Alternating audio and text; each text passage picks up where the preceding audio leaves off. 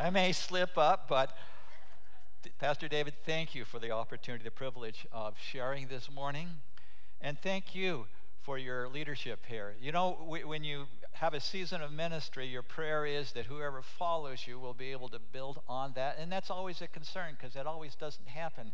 But as I look around and to see all the new faces that are here and then all the changes and so forth, it's rewarding for me to come back and to see that the work of God continues in the life of this church. So Pastor David and Rebecca and all of the rest of the staff, it's just a joy that you're continuing on this ministry. Well, several weeks ago, Pastor David and I were having lunch with a bunch of people after a service, and he said, why don't you come preach? And I said, I'm always open to coming back. Any excuse to come back here, I'll be glad to come back. And so he said, well, what do you like to preach on? And Tammy said, discipleship. And Pastor David said, that'd be great.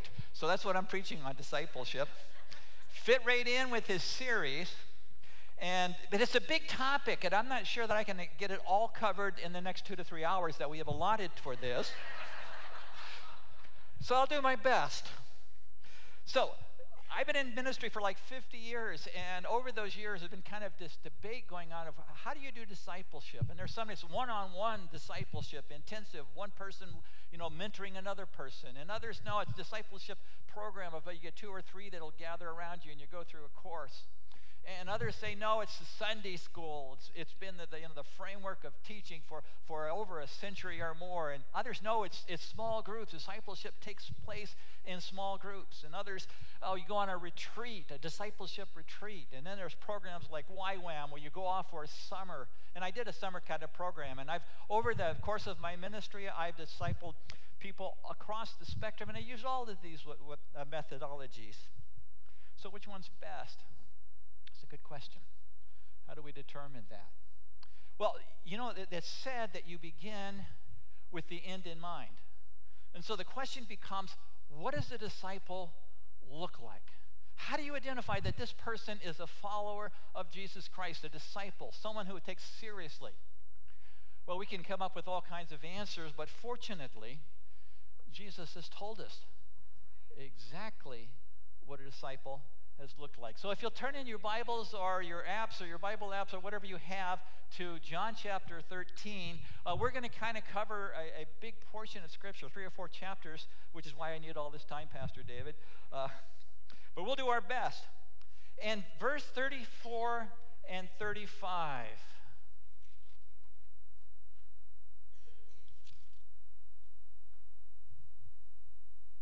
Oops, go back one. We read this, a new command I give you, love one another as I have loved you. So must you love one another. Now listen to this. By this, everyone will know that you are my disciples if you love one another. Now I notice he did not say, they will know you are a disciple because you carry a big Bible with you. Did not say they will know that you are my disciple because you can quote big passages of Scripture. Did not say they will know you are my disciples if you have a WWJD bracelet on your arm. Did not say if you have a fish on your car. What he said was, by this will all men know you are my disciples if you love one another. Now, I'm going to teach you a couple of Latin phrases. And I know that our tradition doesn't use Latin a lot, but if you can have Nazis on the stage, then I can put out a few Latin phrases, right? Hey, bring some context for the people online with that, okay? Sound of Music, yes. It was wonderful, by the way. I have to tell you, when I started here 15 years ago, in my wildest imaginations, I would not imagine we would have nuns on the stage and dancing and Nazis all here in the church. That was not one of the things that I was able to accomplish, so kudos to you. Okay, here's the first one. It is a Latin phrase. It's the sine qua non. Anybody know what that means? Any lawyers? We over here, lawyers, sine qua non. It simply means The literal translation is without which not. It means it is the indispensable part of something, the essential nature of something. For example, in chocolate chip cookies, I love chocolate chip cookies. You know, you get them out of the oven, and the chocolate is just kind of melting right there, and you smell it in the other room. Anybody hungry but me out there?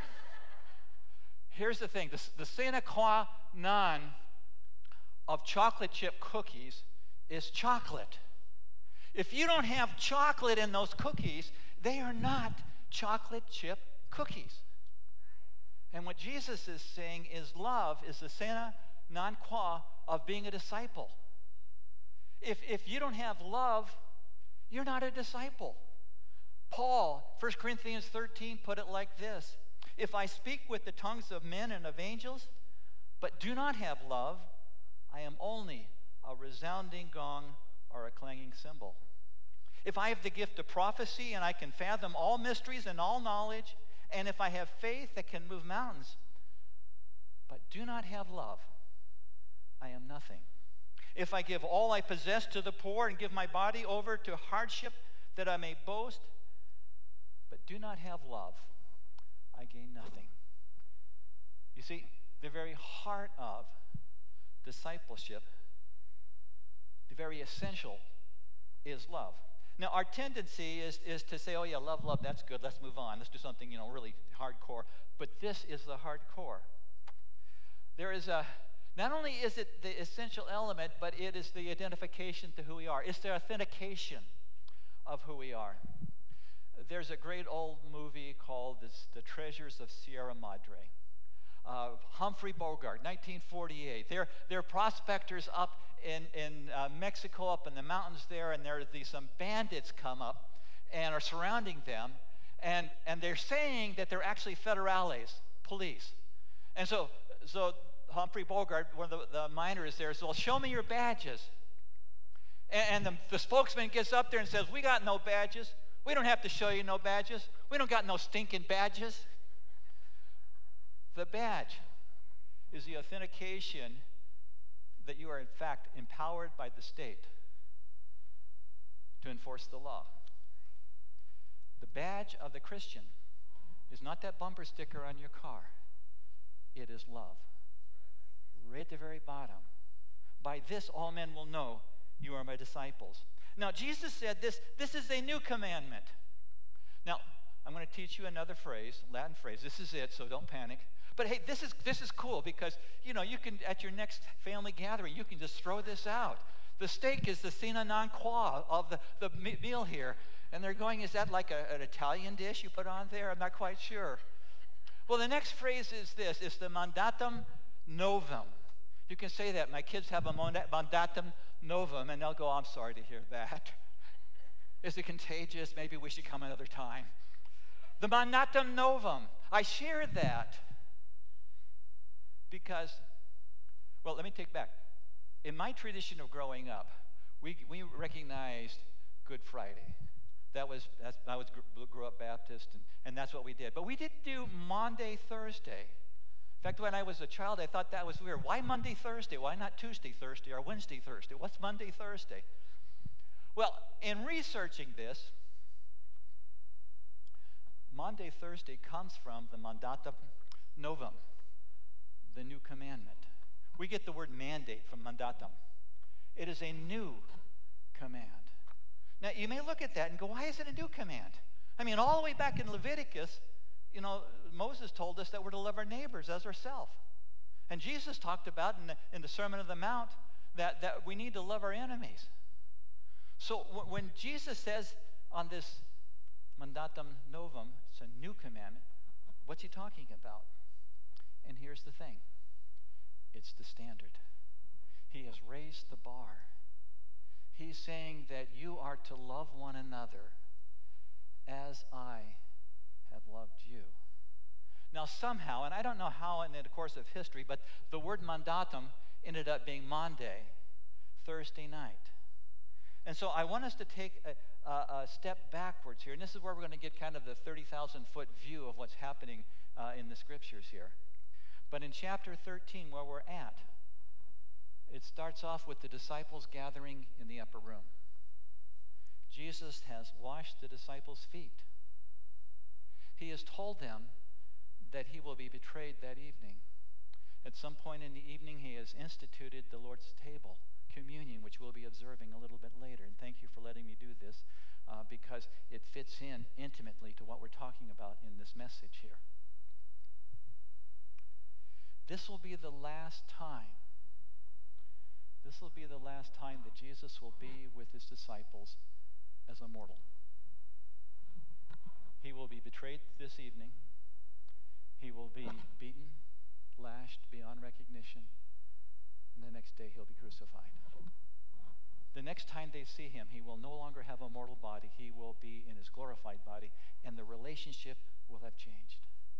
And it's in this context, his last night with them, that he gives them this new command and says, this is a new command, that you are to love one another as I have loved you. Now, I want to go back to verse 31 and have you follow along with me so we can get the full context here. Now, when he, that is Judas, was gone, Jesus said, now is the Son of Man glorified, and God is glorified in him. If God is glorified in him, God will glorify the Son in himself, and he will glorify him at once. My children, I will only be with you a little longer, and you will look for me, just as I told the Jews, so I tell you now, where I am going, you cannot come. And here comes the command. A new command I give you. Love one another. As I have loved you, so you must love one another. By this, all men will know you are my disciples, if you love one another. I'm going to stop right there, and I'll pick it up in just a minute. It's been 2.5 years now that Tammy went up to visit her father. He was very ill, and we didn't know it at the time, but in the course of that visit, he would pass. But in that time that we were there, over a course of weeks, he set us down several times and said, this is who's supposed to get what. This is what I want you to do with this. Now, Tammy was the executor of his will. And in those moments where he knew his time was short, he told us what was important to him. And we are still in process of trying to fulfill all of the things that he said. You see, when you know your time is short, you don't mess around with the trivialities. You get right to the heart of the matter. And when we talk about discipleship, this is what Jesus is saying. This is the heart of the matter. This is the very essence of what it is to be a disciple. Well, let me continue on. Peter asked. Now, Jesus has just given this command. You ever had that person in the classroom that just kind of takes it off course? Well, here's Peter. Peter asked him, Lord, where are you going? Wait a minute. He's like, wait a minute, Jesus, back up the wagon here. Why can't we follow you? And he continues on.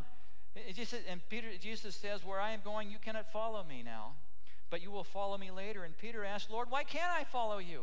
I will lay down my life for you. And Jesus answered, really, Peter? Really? Will you really lay down your life for me? I tell you the truth, before the rooster crows, you will disown me 3 times. Peter's a lot like us. We go, oh yeah, love. We understand that. All the place. The Bible talks about love. Yeah, let's check that off of my thing. Now, let's move on. And Jesus is trying to say this is the most important thing. But he does look out. And he sees his disciples are very distressed. So we move into chapter 14. I'm going to go real quick over this. But chapter 14, he's trying to comfort his disciples. There's that great passage where he says, do not let your hearts be troubled. Trust in God. Trust also in me. In my Father's house are many mansions. And one of the disciples says, show us the way. And Jesus says, I am the way, the truth, and the life. No one comes to the Father but me. And another disciple says, show us the Father. And Jesus says, have I not been with you so long? And the rest of that chapter talks about the Holy Spirit. He comforts them. That's chapter 14. We then move into chapter 15, where Jesus then picks it up, and he talks about the vine and the branches. And the essence of that is if you're going to grow and be a good follower of Jesus, the branch has to be connected to the vine, so it'll produce fruit. And that's where we pick up. Jesus finally begins to circle back around. All of this is happening. Now remember this. All of this is happening on Monday, Thursday, that night. He's got so much he wants to communicate. So verse 12 in chapter 15, we pick up with this. Did I miss something? No. Okay, verse 12. My command is this: love each other as I have loved you. Now, realize they fully don't understand that because Jesus hasn't died for them. When he instituted the Lord's Supper, I'm sure they're just like, Jesus was always telling parables, and I'm sure they thought there's some deep meaning to this, but we're not getting it right now. But over the next several days, it will all become very evident to them. Continue on. He says this: greater love has no one than this, that he laid down his life for his friends. You are my friends if you do what I command. I no longer call you servants, because a servant does not know his master's business. Instead, I have called you friends. For everything I learned from my Father I have made known to you. You did not choose me, but I chose you and appointed you to go and bear fruit, fruit that will last. And then the Father will give you whatever you ask in my name. My command is this: love each other. Love each other. You see, Christianity is more than just doctrine. Although doctrine is important, and reading the Bible and memorizing Scripture, all that's important. But it's more than that. It's a community. That's what I love, what I see Pastor David doing here, is emphasizing the importance of community. We are called into community. There is that each other, the one in others that are part of this. So let me quickly kind of run through this passage here. First, he talks about the supreme command, which is this: my command is love each other as I have loved you. Now, Frederick Beaker points this out. In the Christian sense, love is not primarily an emotion. It is an act of the will. You see, that mandatum, that command, you can't command emotions.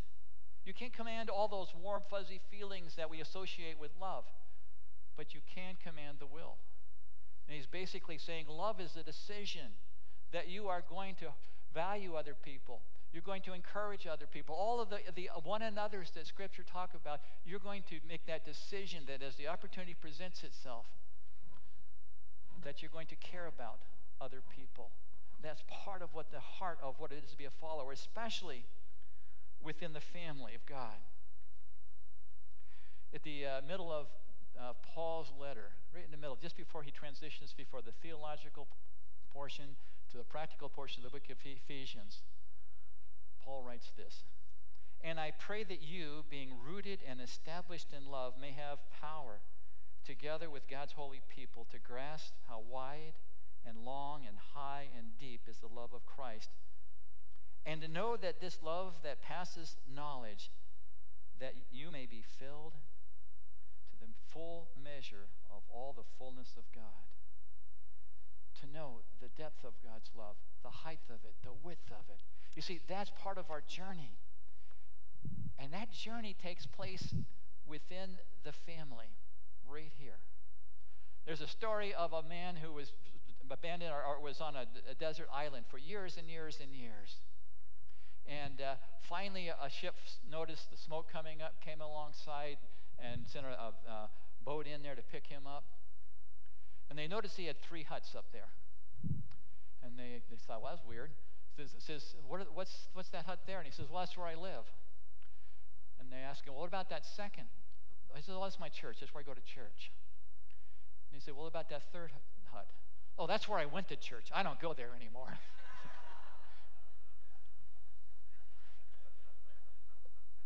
There's a lot of truth in that. And yet it's within the family. This is the place. And it's, let me just put it this way. This church is not perfect. I haven't been here for 4.5 years, and I still know it's not perfect. Pastor David and Rebecca are not perfect. They will sooner or later disappoint you, discourage you, offend you. I guarantee it, absolutely. If they've not already done so. If you haven't done so, you probably haven't done your job, but that's okay. I just want to be an encouragement to you, okay? This is reality. You see, it's in this reality where we're dealing with real people. People that, some people like sandpaper people. Do you know that? One pastor calls them extra grace required people. You know, one person said that every third person is an extra grace required. So you could look to your left and right, and if they look normal, you can.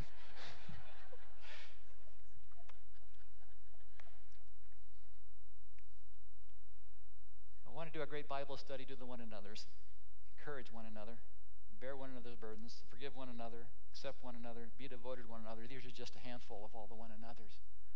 But this is what Jesus is talking about. These one another's are at the heart of Christianity. Well, then we have the standard, the supreme standard. And Jesus said, my command is this: love each other as I have loved you. One of the reasons I wanted to wait and ask Pastor David if we could do this at the end, because I want us to focus in on this. This is our standard of love. This is what disciple is all about.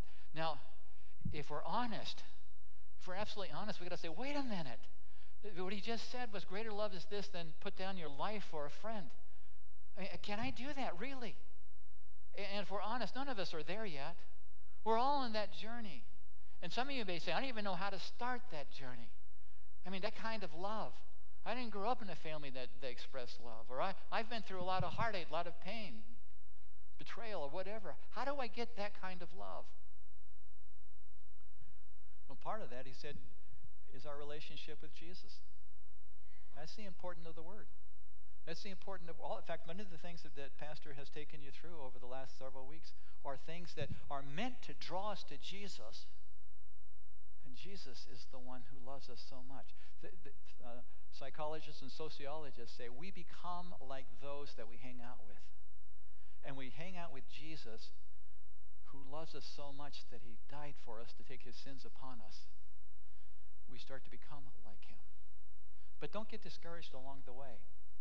I'm reminded of a Charlie Brown cartoon where Charlie Brown's in the dugout and he's got his hands like this and he's just so discouraged, and he says to Lucy, Lucy, I'm never going to be a great, all-American baseball player.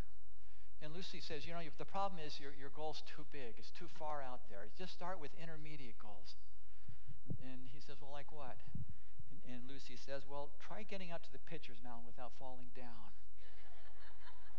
Well, as we start our journey of discipleship along the way, and in a room like this, that some of you are just beginning this journey, and some of you are already there, and you have expressed love toward me over my time that was here and so forth, that you're well on that journey. But let's face it, none of us are at that level as Jesus loved us. So we all have a place to grow in this whole process. But whatever you're at, maybe it's someone in the hospital that you can reach out to. Maybe it's your neighbor.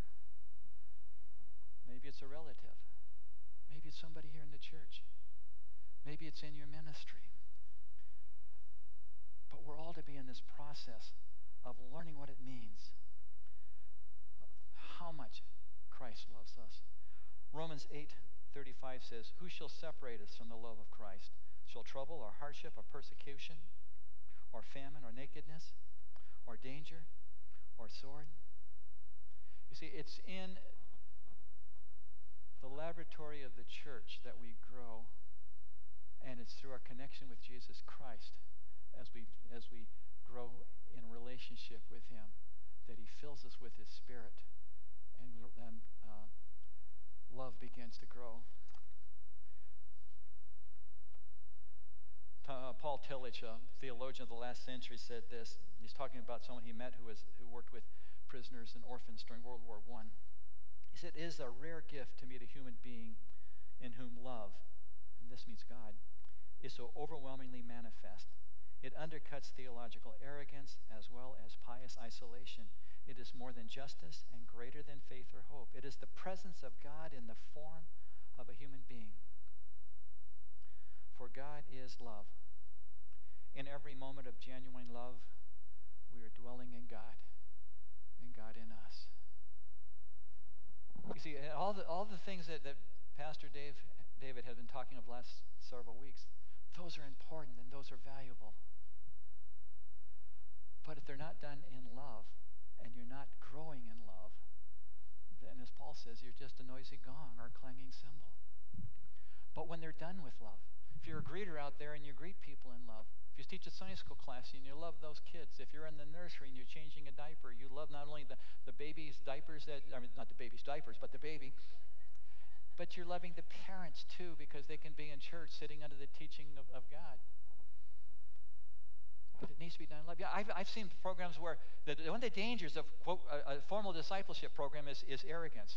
I'm more spiritual than you because I know more Bible verses than you. And I read the Bible every day. And I'm more spiritual. That's devastating. That's satanic is what that is. But when we are loving, and when it draws closer to Jesus, and it causes us to reach out in love to others. I came across this prayer, and I think it's a very beautiful prayer. I'm not closing with this, so don't close your Bibles up yet. Grant me, O Lord, an understanding heart, that I may see the hearts of thy people and know their strengths and weaknesses, their hopes and despairs, their efforts and their failures, their need of love and their need to love.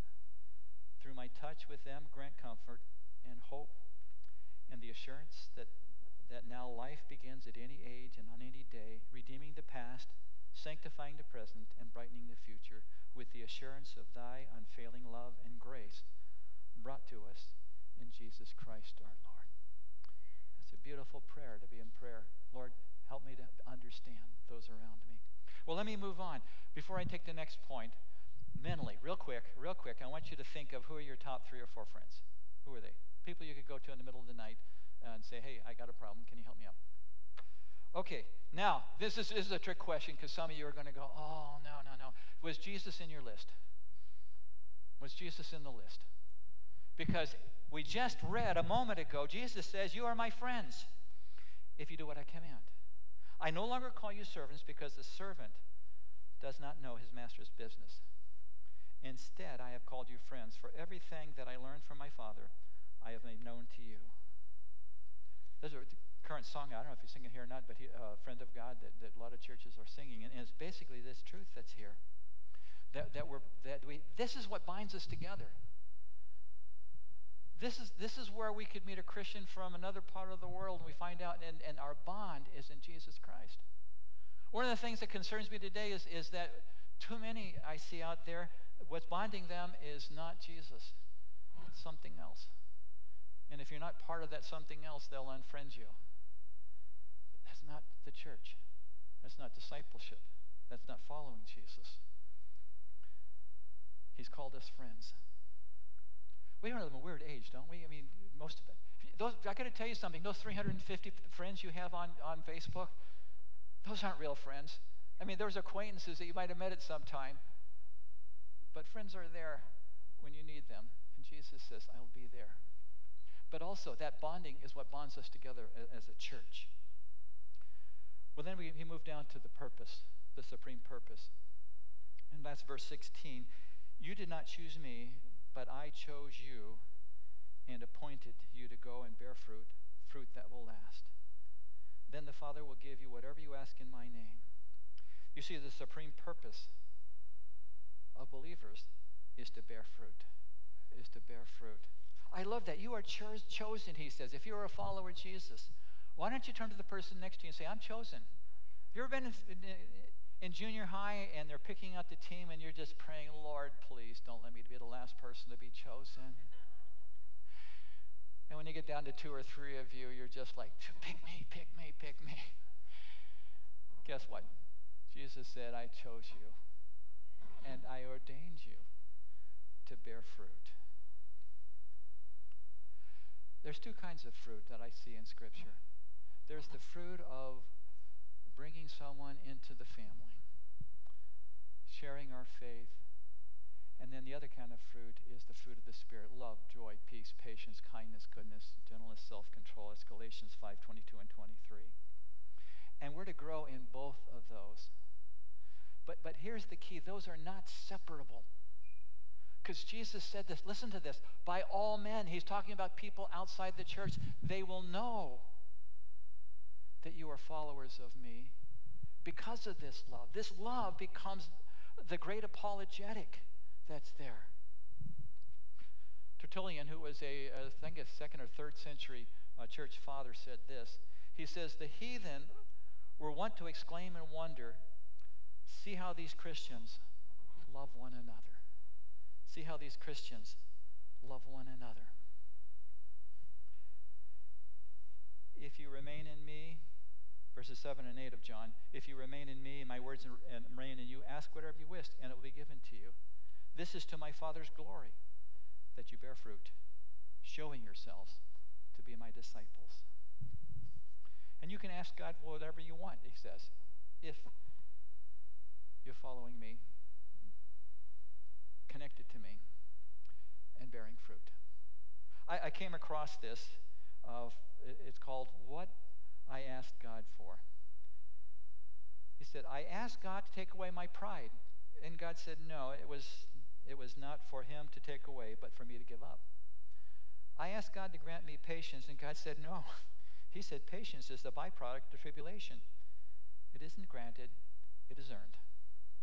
I asked God to give me happiness, and God said, no. He gives me blessings. Happiness is up to me. I asked God to spare me pain, and God said, no. He said, I must grow, but he will prune me in order to make me fruitful. So I asked God if he loved me, and God said, yes. He gave me his only son who died for me, and I will be in heaven with him someday because I believe. And I asked God to help me love others much as he loves me, and God said, finally, now you have the idea. Lord, help me to love my neighbor. Help me to love this person. You know, one of the greatest witnesses of your growth is that person that you just couldn't handle. Now there's a love that's there, and you know it didn't come from you.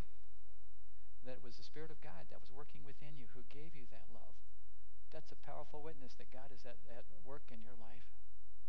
And how do you know you're growing as a disciple? Because you're becoming more loving year by year.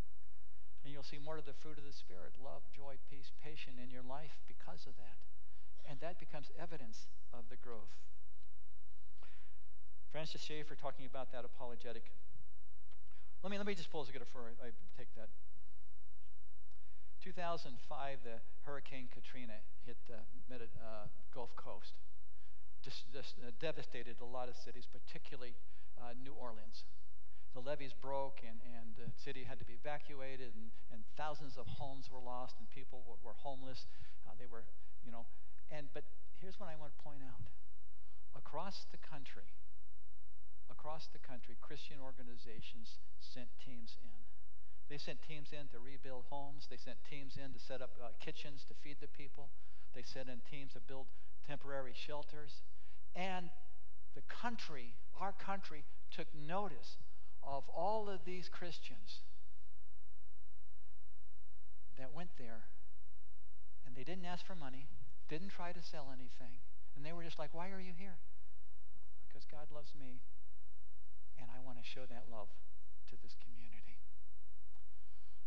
The problem is, I haven't seen anything like that since 2005. That was a point where the country was saying, look at how they love each other. We need to get back to this, that this is the apologetic. This is the main apologetic. When they see the love within our church and into the community, that's powerful. And it will draw people to them. Over in John 16, which is after this chapter, 2 chapters later, or actually John 17, Jesus said, may they be one, that the world will be drawn to you. Powerful. Let me just finish before we go into communion with this. I had the privilege of being at Norm's service last weekend. And many people stood up and they talked about, he was pilot's license, he had several inventions that he patented. He made Friday night phone calls. I mean, there were just all kinds of things. It was just amazing of all the things. His musical talent. But what all of them said was Norm was a loving man. Norm was a loving man. He was a Jesus Christ. Someone has said people don't care how much you know until they know how much you care. The standard is this: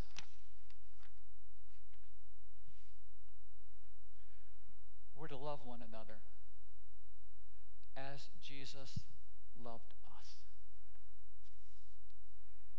John, writing in one of his letters, 1 John 3:16, says this: this is how we know what love is.